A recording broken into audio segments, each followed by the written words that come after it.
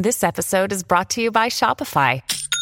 Forget the frustration of picking commerce platforms when you switch your business to Shopify, the global commerce platform that supercharges your selling wherever you sell. With Shopify, you'll harness the same intuitive features, trusted apps, and powerful analytics used by the world's leading brands. Sign up today for your $1 per month trial period at shopify.com/tech, all lowercase. That's shopify.com/tech. Season 2 of the Pat and JT podcast. Oh man, I'm here at last. The best time, always gonna be the best. Come on! Exclusively on the Parkville Network. Well, all right. Totally forgot to ask you something in our episode yesterday. You glazed right over it in the office. What? But there has to be a story behind the fact that you choked on a bug out at your dad's house. You hadn't it was 24 hours after, and you're like, I still hadn't recovered. And I'm you not recovered. kidding. What kind of bug? I have no idea. Had you in a twist for 24 hours. I'm just going to say it's bigger than a gnat. I don't know what it was, but I know. Did it try to get out and scratch, or why? No. It just like flew right in my mouth. It's happened. It's rough. It's rough. It's in the country. It happens in town. And it always happens when you're breathing in. And I was like, and Jack, okay, because that was when I first took him off leash, and so I was just walking around with him out there. Yeah. And he was way off, just smelling everything in the field, and I was just getting ready to call him back in. And so, Jack. It's the worst. Oh my God. So gross. My eyes were watering. It's just so nasty. It took forever to get back together. I still wasn't 100% yesterday, even though I wasn't. Yeah, I'm better.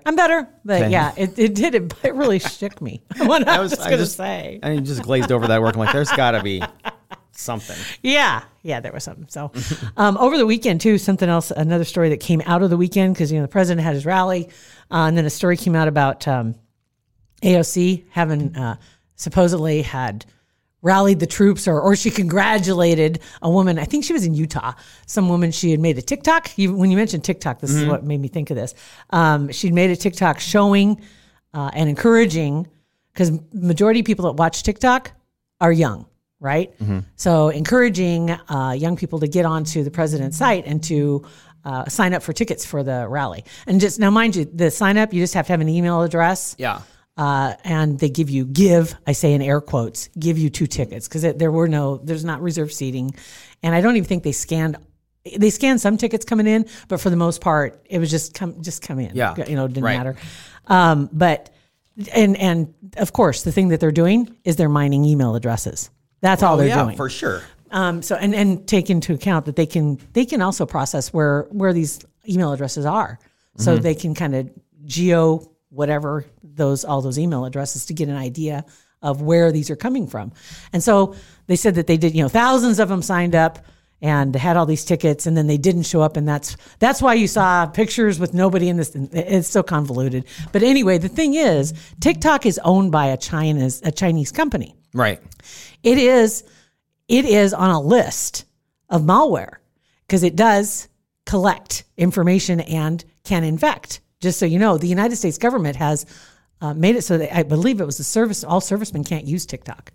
They can't have it on their phones. They could kill a lot of time there. If they had a burner phone, maybe that'd be different. You got to burn it. But if you have a regular phone, they won't allow them to put TikTok on it. That's too bad. They're missing out on a lot of fun stuff. What's on the back side of it, because it's potentially can be dangerous. Yeah, I mean, it makes sense. So they got them all signed up in China. So good deal.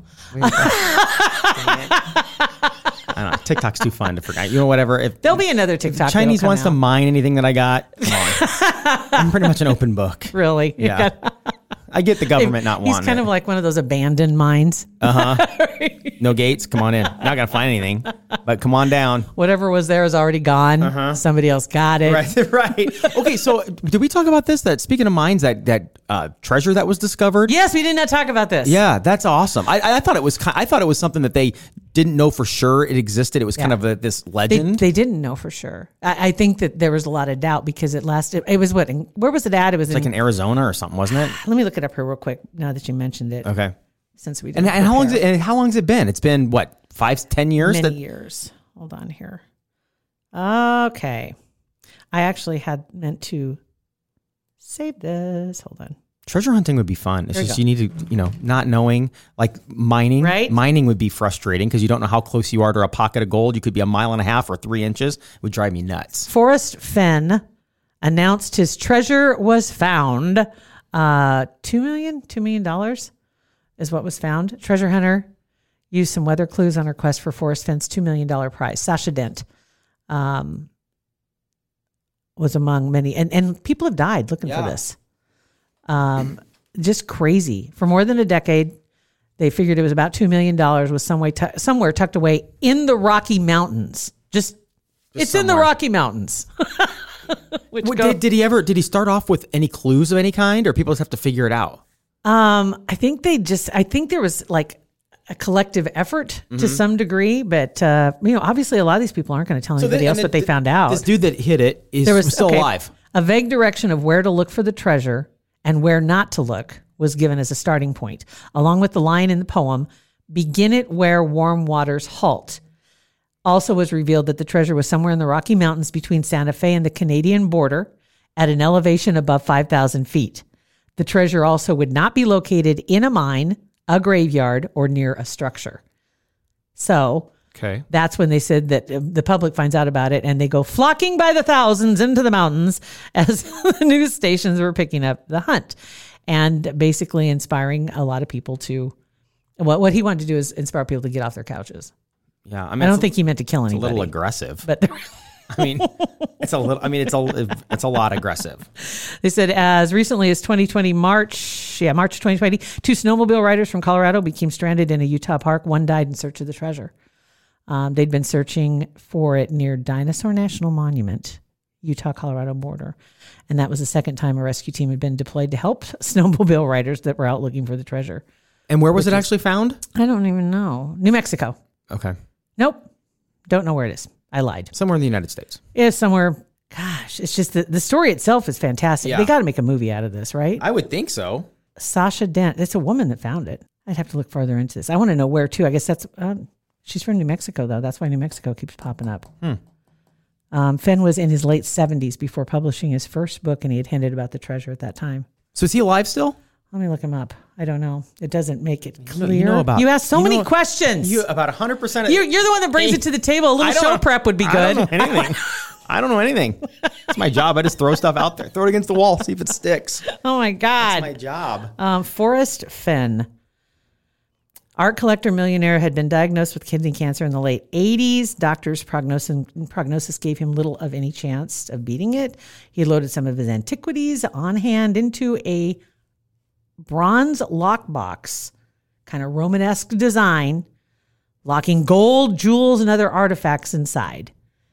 He had planned to have his remains interred with the treasure to be hidden until somebody stumbled upon them. Crazy. Yeah.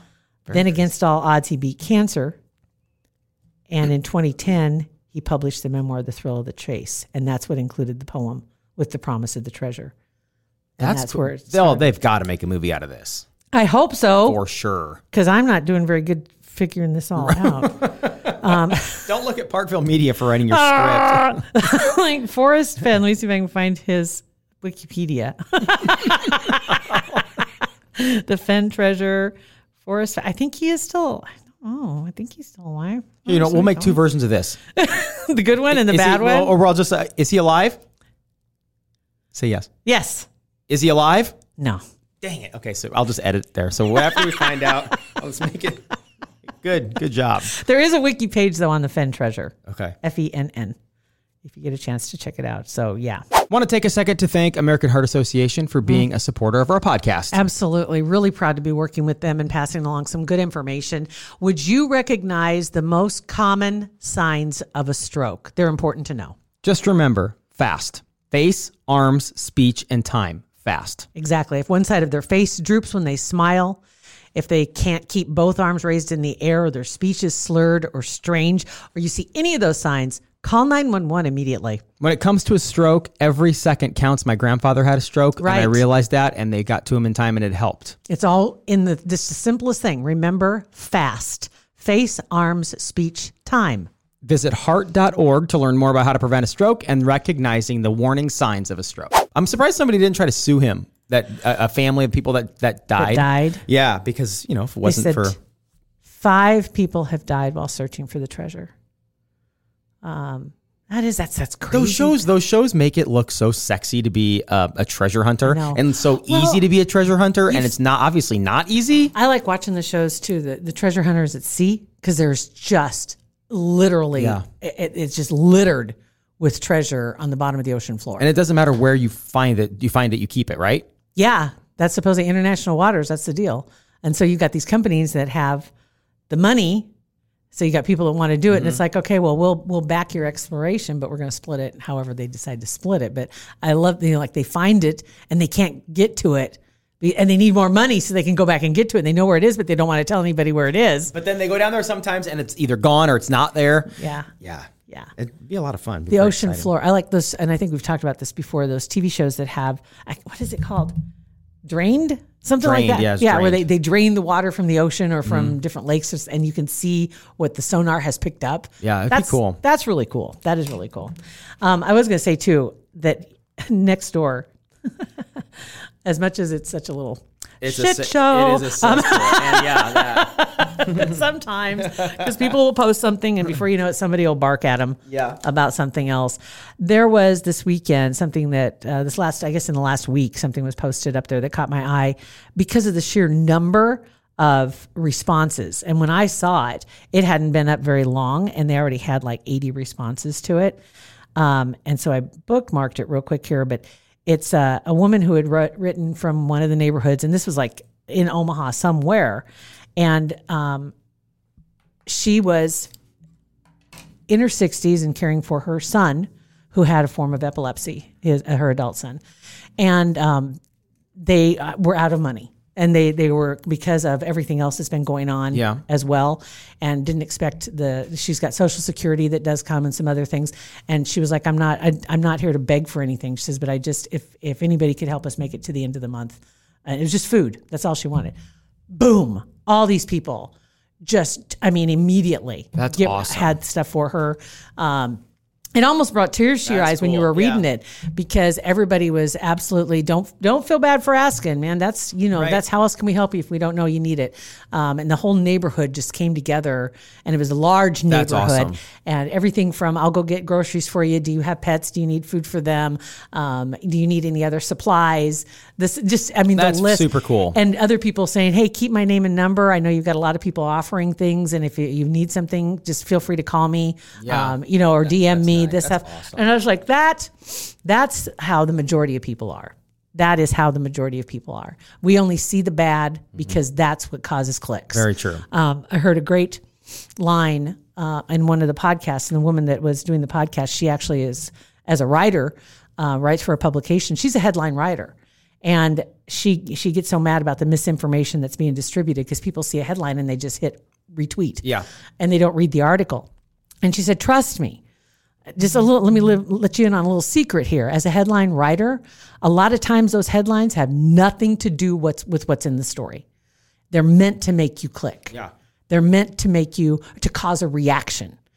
And unless you read the story, you're passing on possibly the exact opposite information that you think you are. And actually sometimes to the point where it pisses you off when you click on that headline and the story either has nothing to do with it, or it completely, the headline is so misleading. You're mad that you wasted 2 minutes of your time reading it. You're right. You're like, that's so frustrating. And she said it's just the nature of the beast. She gets paid for clicks. Yeah. That's what they've created. So along the same lines as we were just talking, when people get angry and getting mad about, what's going on, that's the only thing you see. That's the same way with the headline. They only show you, they're going to give you headlines that will just make you have a visceral reaction, and you just can't believe somebody did that. And you go ahead and repost it. I think the majority of people, though, are like those people on that next door post. Yes, I think so too. And are good people. And I just, it was refreshing to hear her say that as somebody who works in journalism and as a headline writer. She realizes the conundrum. Yeah. That's how she gets paid. Right. But she has hates, no choice. Right. Yeah. So it's like, if you are going to retweet it, read it first. Because you post a headline that says something, the kitty is super cute. Well, nobody's going to click on that. But if they're the headline has something to do with something dying Yes, or or abuse bloody. or anything like that or people click on hatred it. or exactly. And it may not be Especially when it comes to politics. God. Politics and religion. You see anything, it's so inflammatory. People just click. Well, don't even click on stuff. They just fire off a retweet or a post, and then you're like, what? And I've even seen accounts in this. There's services that these people sign up for. That you search the story and you see the same headline in like 1,500 different tweets. As soon as a story is posted regarding something else, it's an audit. You can have your account automatically retweet it to your people. Right. How annoying! It's totally annoying As a follower, it's absolutely annoying. Yeah. There's no real care. It's just wanting to be first. Yeah. And to get it back out there. But bottom line, that just made my heart warm. And, it's nice. to see that post, and so take that with you today. Way to go, Nextdoor. It's about time. Right? About time. You know, talk about being able to call something a cesspool. Right. You are right. You are for a cesspool, except for that. Except time. for that. There's one little island of goodness. Let's reserve cesspool for politicians. Okay, that's fine. By and large. Probably more by and large. I don't know, whatever. But a lot of them. Anyway, thanks for listening to our podcast. I don't think that's what that means. Pat and JT Podcast, a Parkville Media Production.